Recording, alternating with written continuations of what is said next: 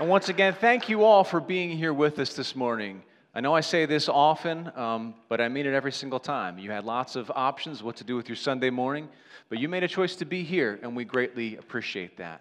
As a church, we've been doing this thing. We started in September, and we're doing this all throughout the school year. We are taking a look at the life of Jesus in a mostly chronological order. We're reading from the 4 biographies we have of the life of Jesus, the books of Matthew, Mark, Luke, and John. We're reading through these biographies so that we can get to know Jesus better. It's as simple as that. We want to get to know him better. We want to learn about him because there are a lot of ideas out there about Jesus and who he is and what he was like and what he said. Well, let's just go back to the source. Let's go to the books of Matthew, Mark, Luke, John. Let's read it for ourselves and see how Jesus interacts with people, see how he loves people, see how he corrects people. Teachers? Oh yeah, we've got a lot of teachers here. How about that? How about a round of applause for our teachers?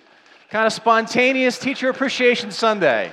I've got no gifts for you, but how about this? I'll clap at you. Does that count for something? No, we love our teachers. Thank you so much to our teachers. Now, I'm told, teachers, and maybe you can correct me if I'm wrong, I'm told there's a certain question that students ask that drives you nuts, okay? And this is a question that comes up in middle school classrooms and in high school classrooms and maybe even in college campuses. And the question is this: is this going to be on the test?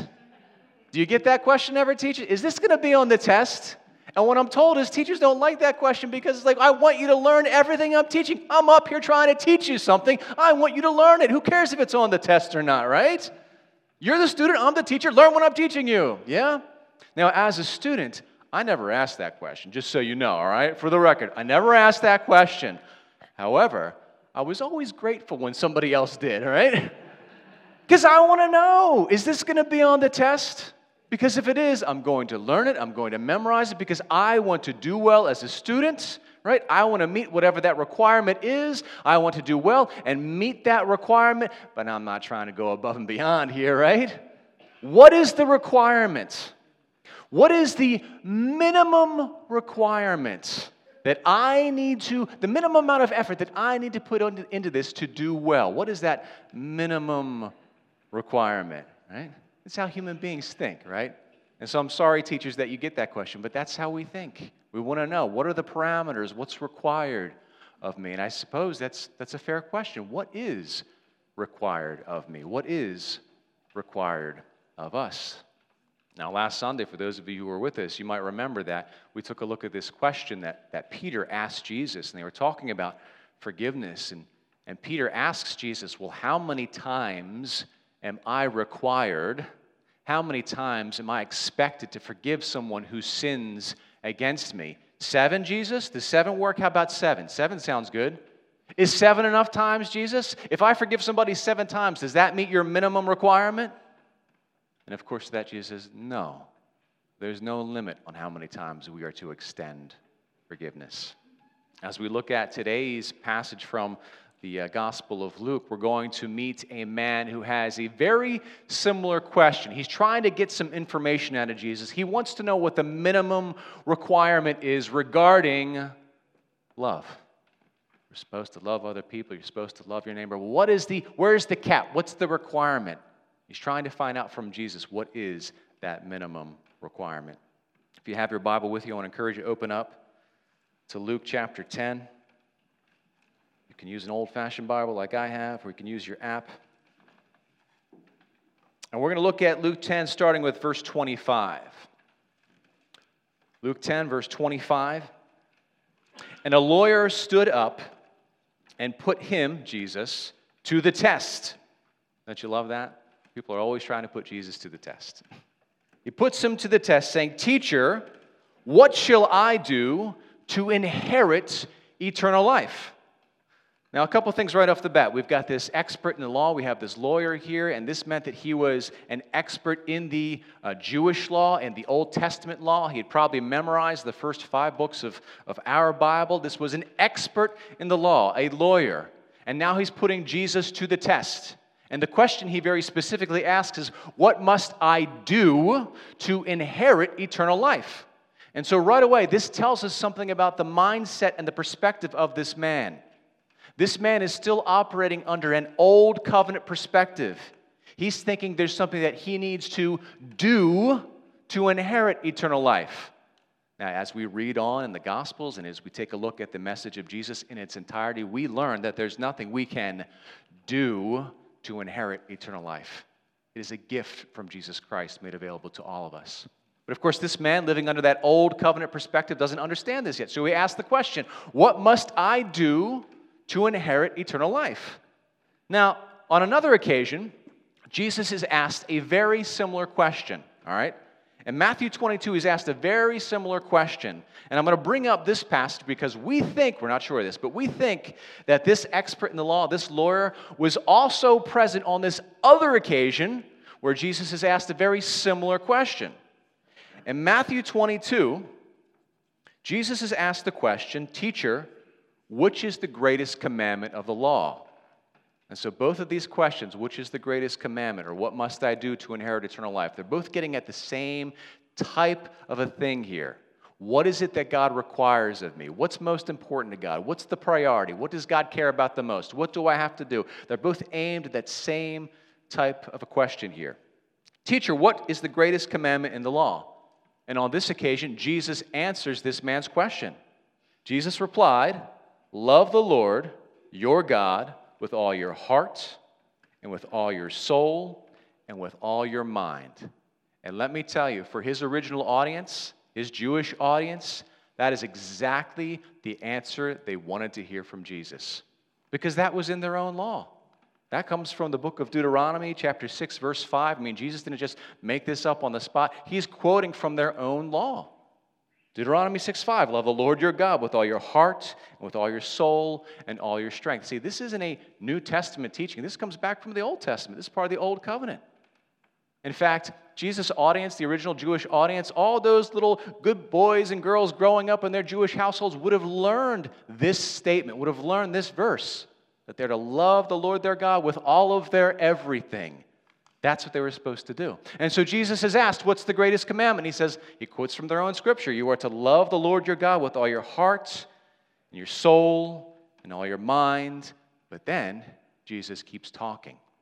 And he adds something on to this verse, adds something on to this teaching. It says, this is the first and the greatest commandment. And the second is like it. I know you didn't ask me what's the second greatest commandment, but I'm going to tell you anyway, all right? This is for free. You ask me what the greatest commandment is, I'm going to tell you. It's love the Lord your God with all of your everything. But there's a second commandment that is like it. Love your neighbor as yourself. And so Jesus adds to this understanding they had. Okay, we know we're supposed to love God, but Jesus, no, you're also supposed to love your neighbor as yourself.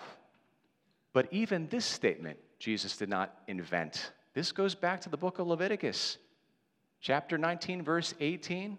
Let me read that for us. These are the words of God. He says, do not seek revenge or bear a grudge against anyone among your people, but love your neighbor as yourself. Again, this is not a new teaching, but Jesus is the first person to put these two teachings together and make them the first and the second greatest commandments. Love God, all right? Some people talk about the love of God as that vertical relationship that we have with Father God, right? But then Jesus extends it to the horizontal plane and love one another as you love yourself. Love God, love one another. He's making these things of extreme importance. It's not just about loving God, it's also about loving your neighbor as you love yourself. And so now we're back, jumping back to Luke 10. And as I said, the lawyer that asked this question of Jesus, what must I do to inherit eternal life? We think he was probably present in that conversation where someone asked Jesus, what's the greatest commandment? And you're going to see why. All right, so he asks, what must I do to inherit eternal life? Verse 26, and Jesus said to him, well, what is written in the law? How does it read to you? Hey, man, what are you asking me for? You're the lawyer. You're the expert. Why don't you tell all of us? Why are you even asking me? And he answered, so now this is the lawyer's response. And he answered, you shall love the Lord your God with all your heart and with all your soul and with all your strength and with all your mind, and your neighbor as yourself. And so this man is giving Jesus the exact answer that he has already given. This man knew what Jesus had said and gives him his answer right back to him. Verse 28, and Jesus said to him, you have answered correctly. Do this, and you will live. It's like, why are we even having this conversation, right? And Jesus turns to leave, but just then, what happens? But wishing to justify himself, this is the lawyer, he said to Jesus, who is my neighbor? See, this is the real question here. Who is my neighbor? Jesus, I've heard you said that what we're supposed to do is love God with all of our everything, and then we have to love our neighbors as we love ourselves. Okay, and he wants to justify himself because he's like, you know what? I do love God, and I do love my neighbors the way that I define neighbor. But now I'm asking you, Jesus, who do you say my neighbor is? Who is my neighbor? Tell me who my neighbor is. That way I can meet your minimum requirement of who I'm supposed to love, and I'm going to stop right there. And this man seeks to justify himself. This man is someone he believed he was loving God and loving his neighbor the way that he defined neighbor. Now, here's something else we need to know. This lawyer, being an expert in the law, he would have known that when Jesus says, love your neighbor as yourself, he would have known exactly the reference that Jesus was referring to, the quote that Jesus was referencing. It's from Leviticus 19:18. But in context of that verse, God is talking to the Israelites about how they were supposed to treat their fellow Israelites, right? Talking to the Jews about how to treat their fellow Jews. And so this man's question makes sense. Well, okay, you've said to love your neighbor. Who is my neighbor? Who is it I'm supposed to love? And in response to that question, Jesus does, and I love him for this, Jesus does exactly what you'd expect. He tells a story. Instead of just answering the question, he tells a story to illustrate a point. Jesus replied, and by the way, I'm sure there are people that this just drove them nuts. Like, what are you doing? Just answer the question, Jesus. What are you telling? This isn't story time. But he tells a story that perfectly illustrates the answer to the question. Jesus replied and said, a man was going down from Jerusalem to Jericho. And if you have a Bible that has maps in it, you can take a look at that map. And apparently during this period of time, that was a treacherous journey to make. And it was a high crime area. It was dangerous to travel down this road. Okay, so his original audience, his original audience would have understood all that. So there's a man going down from Jerusalem to Jericho, and he fell among robbers. And they stripped him, which sounds extreme to us, but clothing was very valuable, and people didn't have a lot of clothing, so if you were going to rob somebody, you're going to take their clothes. They stripped him. Sorry, I lost my space here. Where am I? Okay, got it. Yep. They stripped him, beat him, thank you guys. Stripped him, beat him, and went away, leaving him half dead. Took away his clothes, beat him up, leave him half dead. And by chance, a priest was going down on that road, and when he saw him, of course, he rushed over, he took care of him, he said, are you going to be all right? No, it didn't happen at all. And when he saw him, he passed by on the other side of the road. Oh, I don't see anything over there, nothing worth looking at over there. I'm just going to pass by on the other side of the road, right? Maybe he pretended he was getting a phone call. Oh, I got to take this. I'm not paying attention to what's happening there. Yeah, can we talk for a minute? Right? Not that you would ever do that. Not that you would ever fake a phone call to not deal with somebody. You've never done that, have you? No? So this priest sees the man. He goes to the other side of the road. Now, this priest, by the way, maybe he was afraid for his own safety. Well, what if I go and I take care of this person? I mean, this is a dangerous road I'm on. Are they going to jump me too? Are they going to take my clothes? Are they going to beat me up? Or maybe he was concerned, well, what if this guy's dead? And what if I touch him? Then I have to go through this whole ceremonial cleansing thing, and ain't nobody got time for that. So I'm just going to keep on walking. I'm going to mind my own business and keep on walking. Likewise, verse 32, a Levite also, when he came to the place and saw him, passed by on the other side of the road. The Levites worked with the priests in temple worship. A Levite would assist the priests in worshiping God. Perhaps that Levite had the same mentality. I don't want to happen to me what's happened to him. I don't want to get jumped. I don't want to get beat up. I don't want to touch something that's potentially dead. I don't want to go through all that rigmarole. I don't want to go through that cleansing process. So I'm just going to mind my own business and keep on walking. But a Samaritan who was on a journey, came upon him, and when he saw him, he felt compassion. Now, this is the point in the story where the audience was like, you've got to be kidding me, Jesus. Are you about to make a Samaritan the hero of your story? The Jews hated, I'm using the word hate, they hated the Samaritans, right? See, what the Jews had at this point in time was almost an institutionalized racism. Sort of, kind of. Hear me out. See, back in the days of Moses, God had warned the Israelites, hey, listen, don't mingle with people of other faiths, right? Israelite men, don't marry women from outside the Israelite community, because if you do that, you're going to go worship their fake gods and they're going to contaminate you. Israelite women, don't go and marry outside of your own people because they're going to contaminate you with their idol worship. Don't do it. You have to stick together. And God had a point when he made those requirements, when he gave those commandments and instructions. Because what we see in Old Testament times is people broke those commandments, and it happened just as God said. The men would leave their own people, and they'd marry foreign women, and then go and worship their gods and be led astray. And the same thing happened to Israelite women. And so we see this happening. So there was a reason for this commandment to be put in place. It was in an effort to keep the people worshiping their one true God. But over the generations, the intention behind these commandments had morphed into something very ugly. And in Jesus' day and age, the Jews held people who were not Jewish in sort of a contempt, a disgust. We are the holy ones. We are pure. We have God on our side. And they looked down on the Gentiles. Anyone who is not Jewish, they looked down on the Gentiles. And they hated the Romans. The Romans were their oppressors. And they especially hated the Samaritans. Of all the people that the Jews hated, the Samaritans were the most hated. And here's why. Because these Samaritans, the Jews, believed they were a half-breed. These Samaritans, they're claiming to be Jewish. They claimed to share the Jewish God, that they worshipped in the wrong place, and they were taking their faith system and corrupting it. They took the faith system of the Jews and they corrupted. They hated the Samaritans. So Jesus, are you seriously going to make a Samaritan the hero of your story? Yeah.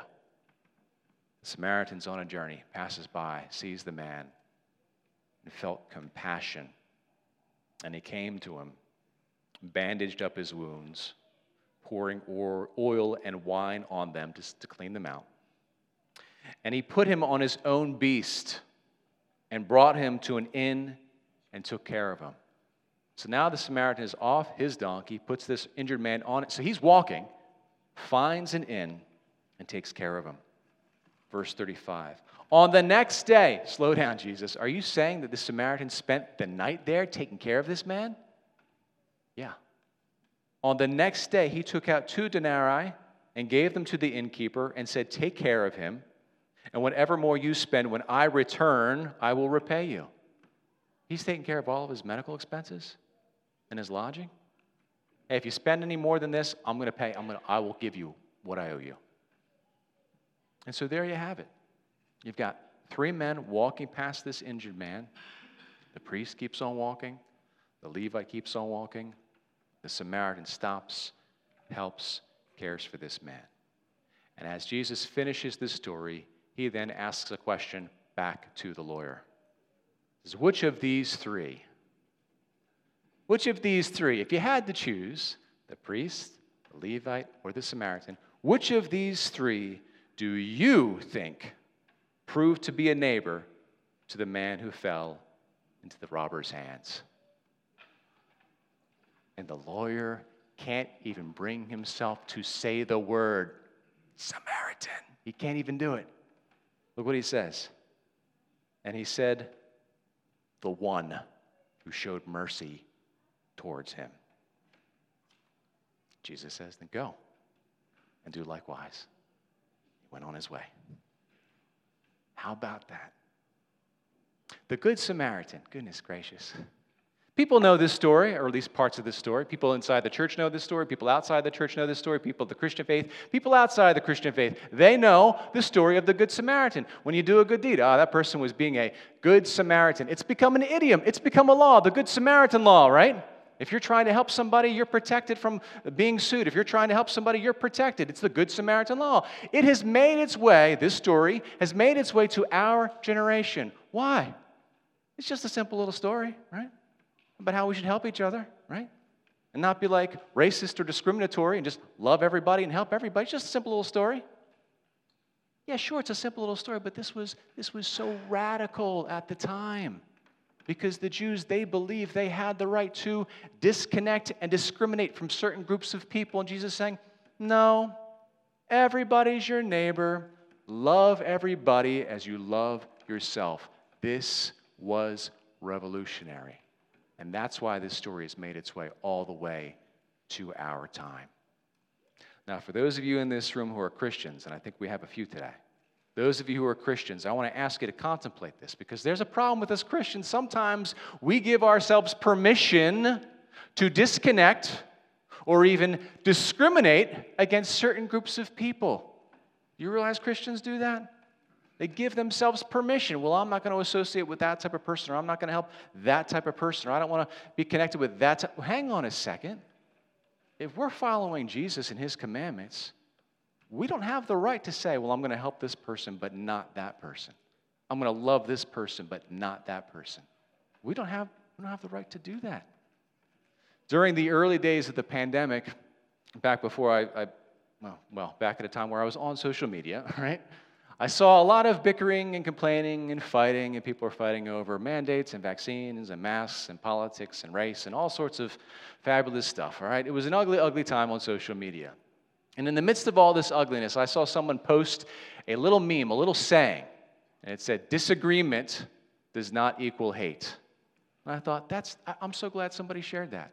We can disagree with each other, and that doesn't mean there's hate there. I might disagree with you, but I don't hate you. I love that idea. But I want you to know that the inverse is also true. Loving somebody doesn't mean you agree with them. You don't have to agree with someone in order to love them. And what I see in the Christian community, and maybe you've seen this too, and maybe you've felt this too, is that sometimes we Christians aren't very loving to people who are different from us. Jesus says, love your neighbor, and your neighbor is everybody. He says, hey Christians, you got to go out there and love people of different faiths. Take care of them. Love the Muslim, love the atheist, love the agnostic, love them. Hey, you Republicans, love the Democrats. I'm told it's an election year, by the way. Hey, you Democrats, love the Republicans. Well, I don't share their ideology. So what? Love does not equal agreement. Go and love them. Love one another. Take care of other people who are different from you. Jesus also tells us, and this is wild, he says this, if you just take care of your own, what is that? I mean, that's easy to do. I mean, even pagans, even the people who are absent from God, take care of their own. No, take care of everybody. Everybody is your neighbor. So I'm going to leave this question with you for you to ponder. Have you given yourself permission to discriminate against a certain group of people or a certain individual? Have you given yourself permission? Well, I don't need to help this person because of X, Y, Z. Have you given yourself permission to not love somebody as you love yourself? Can't do that. All right, so the challenge is out there. Those of you who aren't Christians, you're off the hook. But those of us who call ourselves Christians, we're on the hook here. We have been commanded by Jesus, our boss, to love our neighbor, and our neighbor is everybody. At the Last Supper, Jesus tells his followers, tells his disciples, that the people in this world, they will be able to identify the disciples of Jesus by our love. So let's love our neighbor. Let's love people who are different from us. Let's love people who have different ideologies from us. Let's love everyone without limit and without restriction. Amen? I want to invite you to stand with me as you are able as we close our worship service in prayer.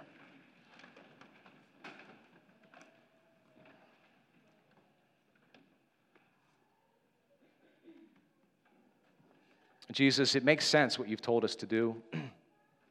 It makes sense that we're supposed to be in this world and to care for and to love other people, regardless of whether or not we share the same beliefs. We are to love our neighbors, meet the needs that we're able to meet. It all makes sense, God. But you know our weaknesses as human beings. You know it's difficult for us to live out this teaching. And so, Father God, I pray that you would break down the barriers in our own hearts and our own lives. If there's any discrimination that lives within us, just destroy that. Remove that from our hearts. And Father God, let us be a people who are known for our tremendous capacity, loving people who are different from us. Father God, we thank you that you've given us this worship time. And now that this worship service is over, we pray that you would allow our worship of you to continue. Let us worship you, God, with our lives.